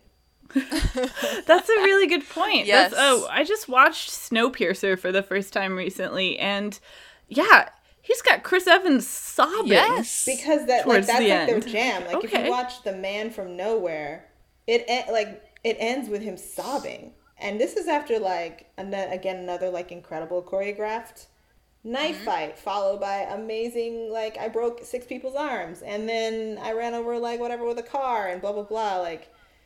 All these things, and cut to, like, I weep. Hell yeah. Sometimes you gotta. So we need more of that here. We do. Yeah. I really hope that starts to happen, as, like, now people are kind of paying attention to what Korea is doing in the movies. I'm like, please let them bring some of that. Like, we could use more dudes just crying after they... Yeah. Just everybody just crying after they kill a bunch of people, like... That feels normal. I mean, I would like to see that reaction amongst protagonists. Yeah. I want to see them be sad about taking human life. Yeah. And toxic masculinity in action movies. Please. Just we can still have good action movies. It's fine. It's okay. We don't think less of anybody if they cry after they kill a bunch of people. I didn't think less of her. I was still very afraid. You don't know when she's going to pop off. You have no idea. Yeah, there's something about the emotional fragility that actually is more dangerous than somebody who's kind of, like, remote and cut off. Yeah, I mean, because she really cares. She's attached. And she is, I guess this is it. Like, what, like, you know, the plot that, like, drives itself through the whole movie is that this man who... trained her as an assassin person or as, I guess, an assassin in the beginning, and also kind of, like, I guess, groomed her and married her and all the things. Manipulated her. Definitely kind of a Bill type character. is like, you know, he's just still out there. He faked his death, and, you know, she thought he was gone, but he's still out there. And you see him because she's looking through the scope of a rifle out a window because he's her target. And she tries to shoot him, and his sunglasses come off, and she sees his face, and she realizes he's still alive. And so she pursues him like through the end of the movie. And this is kind of where that, like, I mean, she's still very attached to him in a way. And this is like where she's like, this is like her not being a final girl. Like, ultimately, like, she kind of has to go down with him. Mm-hmm. I mean, I think it's, you know, there's also this like weird moral thing about revenge and where it really leads you, right? Because he killed her dad. Like, this is where it all, he's the reason she's orphaned in the first place. So then he's responsible for her. Then he does all these things to her. And that last line he has where he's like, when you kill me, this is when the pain is really going to start. Yes. And I was like, that's the most fucked up thing to say to somebody right now. Like, I was like, this fucked me all the way up, what you just said. And she's like weeping before she like brings an axe down to his face. Yes. And I was just like, I don't even know how I'm supposed to feel right now, y'all. Like, this is so many things. It felt like when he said that, kind of what I took it as was like his final chance at manipulation, though. Like, I almost like when I heard that, I was like, he's trying. Like, he knows how important he is and what he means to her, and I feel like he's trying his final card, like, right now at this point. So, like, I actually, like, when she killed him, I was like, fuck yeah. Like, I was like, don't like, take that away from him. Like, I'm sure, like, she clearly felt it. Like, you could, she clearly did feel it, but, like, it just felt like this move where she was able to kind of finally reclaim, like, a sense of self and, like, ownership over this man that has, like, had dominated her life and basically set off the whole plot, as you pointed out. And he was very open about that. Like, I do love when she's like, why did you ever love me? And why did you do this to me? And his response was just, because it was my privilege to do so. Like, that. Yeah, what the fuck does that mean? I mean, I took that at face value. Like, because I could. I took that as like, because I'm a man and I can. Okay, yeah. That's how I took it. And so when she kicked his ass through a window, I felt, I was like, let's do this. And then, like, the camera starts to do that first person, and I was like, yes, we're doing this. Yes. Run him over with this truck. I feel like, you know, I was so, there's just, like, I don't know, there's certain, that person borrowed from, like, lots of other genres, and I was feeling, you know, there was a lot of, like Aliens 2 in that for me, like, some of these, like, things. So that's why I'm like, it doesn't, I know it's an action film, but, like, I don't know if it cares that it is. Like, I feel like, I don't think it does. You're right. I was like, he's like, I just like these movies. I'm gonna make a movie, and I do love that. And I feel like I see that a lot now, where there's a lot of like bleeding of genres. You know, where it's horror action, or it's action horror, or it's sci-fi thriller, or it's thriller. Like, sometimes when they, you know, on the Netflix or on the whatever, they'll be like fantasy, thriller, sci-fi, vampire, lore, and you're like, what is this movie? Or what is this show? But, like, the longer the list is, the more I'm like, great, I'll watch it. It sounds like all the things that I like, and you managed to do that somehow. Right? Like, Lovecraft Country is a lot of things. Like, each episode, like, one episode kind of felt like Indiana Jones, and the other one was like, this is a body horror episode, and now this is totally like monster creature feature, and then this is more like, you know, so it's just kind of moving through all of the subgenres within the one. Yeah. Yeah, you love to play with various genres. It's fun. Yeah, and in fact, one of the episodes felt like a Korean drama, even, for Lovecraft Country, speaking of Korean. Which one? The one where they're in, where it's a flashback, and so he meets... when they're in the Korean War, right? Yes. Yeah. So, because some of the tropes, even, like, I like Korean dramas, so I've watched like a few, and I felt like there was just moments in there, like, if you're a Korean drama fan, or, you know, like, there's nods that you're like, oh my god, they did that. So, yeah. I feel like that's happening a lot now because we're just watching so many things, and I think people are like, you just want to see the stuff that you like and you don't care. Like, you want to just see the thing. It doesn't, like, the container could be romance, but you want to see these tropes from these other spaces. Or the container could be drama, but you want to see, like, you know, these other things, elements in it. Like, nobody wants anything to be I don't know if we want anything to be singular anymore in the way that it was. Yeah, I like when things mesh. Like, I like the mashups for sure. I like seeing too the trend of like, this isn't like genre necessarily, but like the shows coming out that like aren't comedy but aren't drama. Like, people don't really know how to classify them. Like, I think about like Fleabag or like I May Destroy You, where you're like, I don't know what it is, but it's like very good and I loved it, you know? Yeah. I think they do have to like find words for it though, right? Because you have to sell it. I mean, they sure gotta market it. Like, I don't know how marketing teams are handling this, but they gotta be. Look, there's always more names for subgenres of entertainment. Is there? True. We could always name different kinds of art different weird names. That's true. If music can have 100 million subgenres. That's true. Music has it down. That's for sure. Yeah. Yeah. Yeah.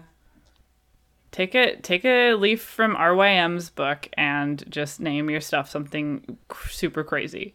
Yeah, you just come up with your own thing. I mean, I guess The Girl from Nowhere is a horror series.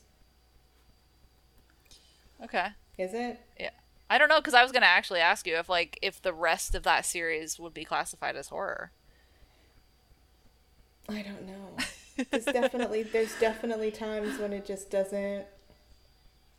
Yeah. I mean, Yeah. she's supernatural, so like horrible things happen, but I would say it falls more in like a Twilight Zone space. Yeah, totally. Yeah. Like horror, sci-fi, like I don't know, And like sort of mind-bendy. yeah, right? And then I mean, I the easiest thing would be to say that The Villainess is an action movie, but I also kind of feel like that doesn't really sum it up. It's really just got everything. Yeah, it does. For sure. It's like if you were to tell people about it, you'd be like, this is a movie that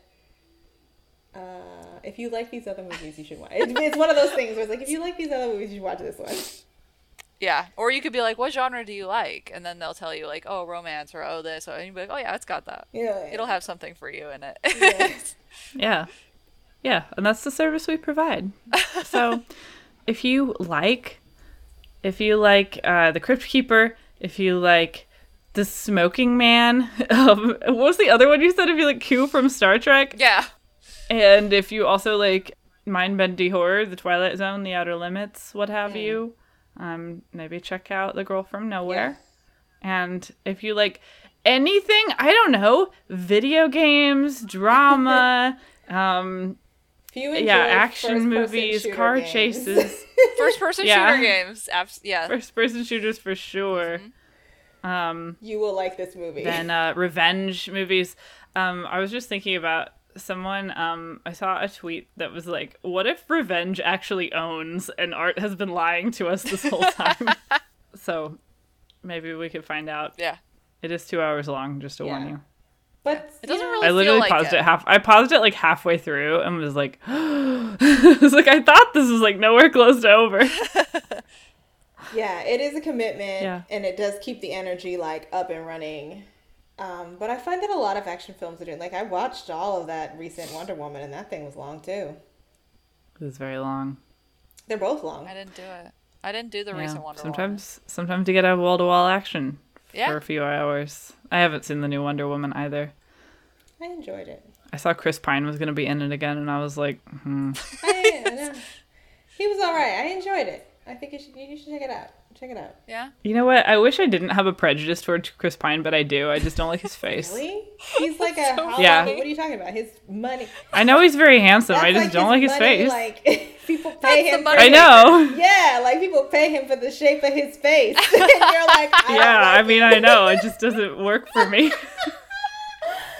That's Oh my amazing. God. He's literally paid $1 million for that. Like millions and millions of dollars just for his face. Yeah, this is bread and butter. I know. Wow. Doesn't work for me. That's incredible. Yeah. I don't know. I guess, yeah. If you ever watch Parks and Rec again, I find that I miss Andy Dwyer, Chris Pratt over the like new action hero body Chris Pratt. Like, Yeah, he's just some guy in Parks and Rec. It's true. And when you watch that, I'm like, oh, I miss this Chris Pratt before he like Marvel like took him in and made him do all the things and be a Fucking like send him through the like spy school, the Nikita spy school. Whatever they do. To there's actors, definitely a Marvel spy school for all these like actors. That Turn him into a weird Marvel sleeper agent. Where they have to like, and I mean, I've heard some interviews with Chris Evans about that, about like the kind of like work that you have to do to maintain the Marvel action hero body. And how when his contract was up, he was like, I'm really excited to just kind of like be shaped like a regular 30-something-year-old man now. Yeah, right. He's like, I cannot do this anymore, y'all. They have CGI and millions of dollars. I would just be like, fuck you. Make it happen. Make the magic happen after we get the shot. Like, right? Freaking paint the abs on me. Photoshop some pecs. Do it. You can do it. You have like amazing CGI. Just CGI the bods. This is the 21st century. Come on. I'm really about just make them all wear motion capture suits and then just like CGI the bods. Yeah. Just let them be people. Yeah. Yes. I don't know if we're ready for that. I mean, for sure we're not. As a nation, I'm like, I don't know if we're ready for people to just be people on camera. No. This is the next like Uncanny Valley situation where their face is like not caught up with the body like in the shot. Well, they do it with people that have passed away, which is worse in my opinion. Like what? That is very It's disturbing. very weird to see. Thank you, Star Wars, for showing us that. Weirded out by the like CGI younger version of people that they do sometimes. I don't like that. Uncomfortable. This is also really deeply wrong. Weird. Yeah. I feel like one of the Marvels, they did that with Robert Downey Jr., where they're like, he has to go to or maybe it wasn't, I don't know, but I remember it was Robert Downey Jr. and he was in the past, and they made him look like it was like he did when it was 1980, whatever, and I was like, this is nuts. Like, just hire another actor that looks like him to play the young. Remember those days when they would just hire another actor that would look like them to play them when they were young, and just we all do some like weird like effects, do some makeup effects. Yeah, it was just a suspension of disbelief that we all have, where they're like, yeah, that's the younger version of them, played by so and so. Like, why can't we go back to those days? I don't. Yeah, right. Instead, we have to like Polar Express that shit all the time. Some things I'm like, I don't know if this is where you should have spent the millions of dollars, y'all. It's weird. Yeah. And sometimes it's weird enough where it's like, it almost would have been less weird if you had just done a cartoon character at this point. Like, it looks so strange, the difference. When you think about the amount of movies that will like slip into animation when they're doing a memory, again, going back to Kill Bill, right? Like, that happens, and there's this animation that happens in the middle of that movie to tell the, story of O-Ren. We're fine. Yeah. It was fine. No one was confused. Yeah. We were like, this memory is animated. Cool. Like, you could do that. I get it. You could do that. You could do that. You could do that in those movies. It could just be motion comic. You just use like pictures from the comics. Yeah, you can really take advantage of multimedia. I think I know nothing of CGI, and I'm like, these poor CGI people who are probably working like 18-hour days. I'm like, you could do like, this. Stop! We're already in a sweatshop. I know. What do I know? How long does that take? Poor guys. Poor people in there. Who knows what it is? Special effects folks don't get like enough like love. They don't get enough flowers. So let's have them have flowers. That's true. Let's begin. Sorry, CGI people. Yeah, like, you get all the flowers. We're not even blaming you for this choice. No.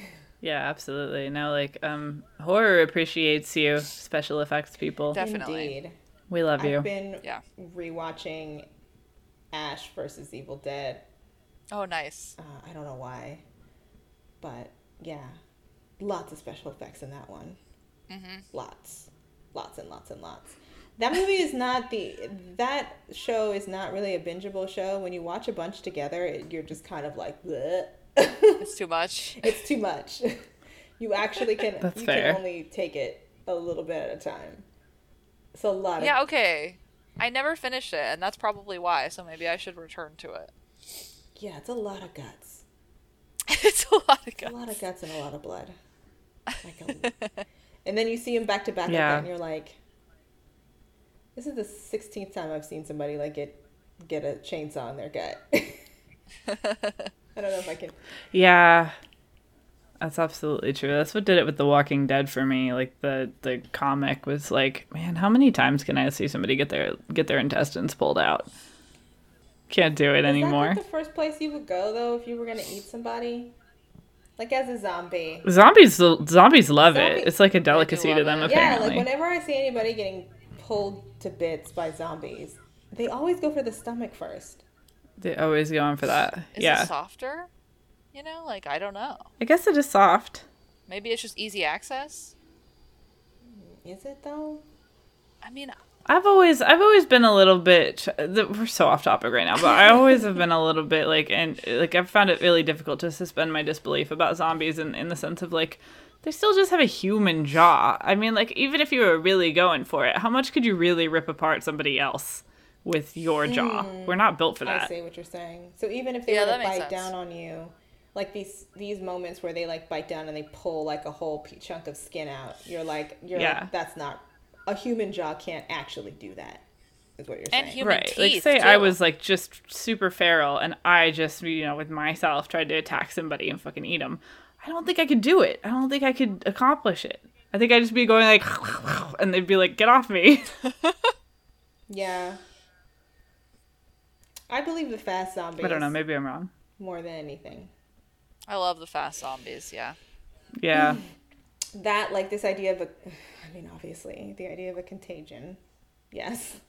And that one that would make you sick enough to, like, spit up on other people and then they would catch it. The logic of that one made sense. Yeah, yeah. Because they're not really zombies as much as they're just, like, rabid human beings. Yeah, exactly. Yeah. The rage virus. Yeah, 28 Days Later is one of my favorites. Yeah, that one That's like worked. the best. But I get you with, like, when your body is actually rotting, it's like, how much of a threat can you really be? Right, and their bodies are rotting. Yeah. Like, how long until your jaw just falls off? It goes Or you pretty lose all quickly. your teeth or something. Something. I'm saying, I'm like, my zombie strategy, if we're talking about, like, actually human corpses, is I'm gonna go sit on a roof for, like, a month. And then how long do I really have to wait for them to decay enough that they can't come and get me anymore? Yeah, then you just got, like, a baseball bat and you're just knocking people's heads off. Right? Yeah. Like, it's weird. It's like a, what's this? Yeah, I feel like I have an advantage. I'm like, Whack-a-mole. I still have muscles, bitch. Whack-a-mole. Yeah, you're just playing whack-a-mole. You're just Yeah. Bye. these Yep. things. Anyway, so that's not at all what I took, but like we're talking about all. This is like I the love it. Villainous. This episode is that it's all Yeah. it's True. all of the things. Yeah. This has everything. We're covering That's it. every We're genre. covering Being very meta. very genre of horror in this one episode. Yeah. I think the It's only thing true. we have to talk about is slashers, but I don't like slasher movies. Yeah, they're not my favorite subgenre. We've watched them on this show, but We've watched a bunch of slashers. I like slashers. Honestly, I'm happy to support any subgenre of horror that most people don't like. So like, yeah, like torture porn, hell yeah. Yeah? Slashers, yeah, okay. Like, I'm just down. I feel like everyone loves slashers though. I feel like they're not unloved. I thought they were. I don't know. I feel like I see a lot of people say that they don't particularly. I mean, I know that those are like that's like quintessential, right? Like whatever, Michael Myers and shit. Yeah. But I feel like I hear so many people say they don't like it. Huh. Either way, torture porn's more important to me. Why? Why is it more important for you? Well, I mean, just as like a contrarian, I guess, kind of like it's not actually contrarian. I really do. I like things that are very violent and sort of like the idea of like pushing people to their limits. And a lot of torture porn is actually good and is slept on because people just find the genre distasteful. But I love distasteful things. So not like I like things inherently because they're torture porn, but some of it's really good. Yeah. You shouldn't ever let something being distasteful deter you, is my philosophy. Yeah, I can hear that. I hear that. And I'm also just thinking, like, when you basically summed it up of, like, this is a genre that's about pushing people to the limits, like, how much of that is in so many other things, right? So how much, and just, like, to circle it back to what we were talking about at the beginning, and these two, like, Girl from Nowhere and Villainess, like, there's definitely, like, a through line of, like, pushing people to their limits. Like, Yes, that's like true. Nano is kind of it's a form of torture, is it not? Yeah. Like, Totally, yeah. Like, it is what she's doing. And then, like, the villainess, like, this dude is, like, everybody's, like, torture. They're all they're ever doing is pushing her to her limits to see how, like, far she can go. It's Yeah. all about, like, how far can she go? Yes, absolutely. That is true. Like, Man, full Like, circle. when is she gonna... And she just... Like, that's the excitement about all of it, right? Yeah. Yeah. Yeah, and you'd said something about sort of like the stories you like sweep people away from what they've known and then they have to find their way back. And that's definitely something in the villainess, I think. She's she eventually has to like claw her way back and confront the original trauma. I mean, it ends the way it starts, right? That first shot of her, like, laughing in the rain crazy is the last shot of her laughing in the rain crazy. Yes. And, I mean, in The Girl from Nowhere, they never get to go back to where they started. No. Those children. No, they know themselves, but they do keep repeating the same mistake over and over. So they're kind of just trapped in a time loop. Yeah, you don't really feel bad for them. No, sadly, I no. didn't feel bad for them. I was like, you deserved it. Nano Idiots. tried to help you, but you just kept hitting her over the head and burying her body. Yeah, quit saying burying sorry. people alive. Yeah. That's my advice to you, listeners. Quit burying people alive. Stop saying sorry for things that you think you're probably just going to do again, and maybe deal with your shit. And yeah.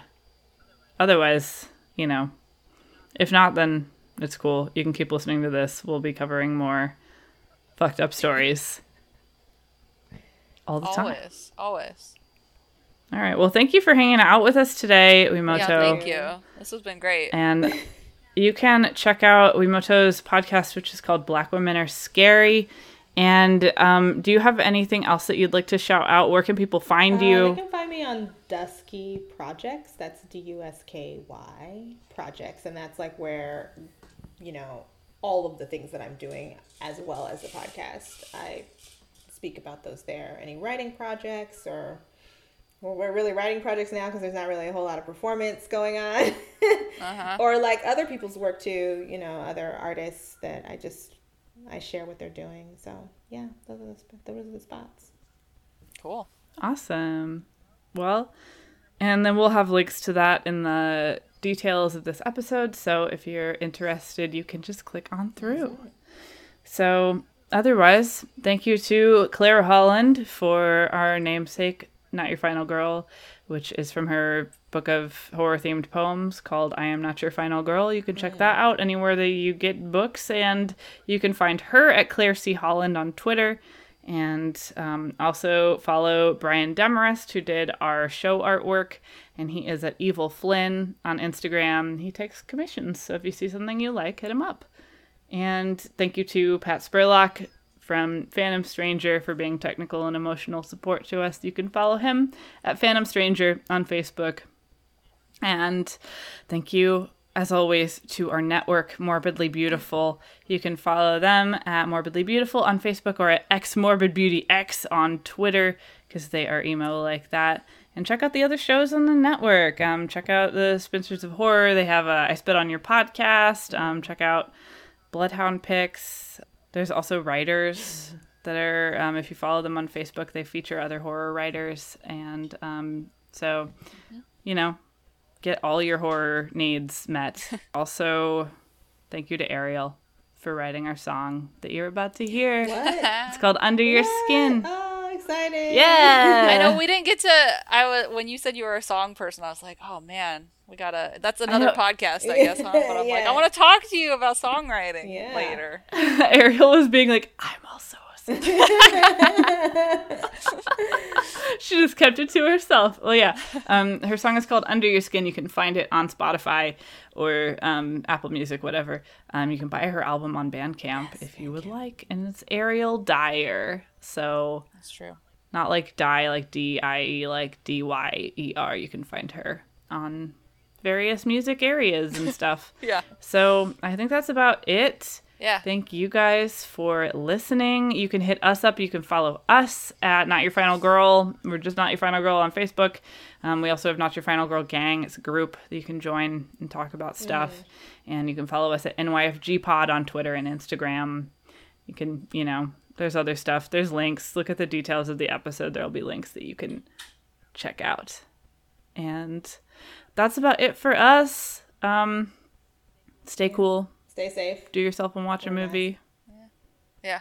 Wear a mask, etc. Not a Michael Myers mask, because I think it's got holes in it and shit, so don't do that. It's actually not very safe. That one. Yeah. It's not good. Not that kind. All right. right. Later, fools. Bye. Bye. You know who I am, and you're gonna let me in. I know that I'm under. There's no need to wonder. You know that I'm under your skin.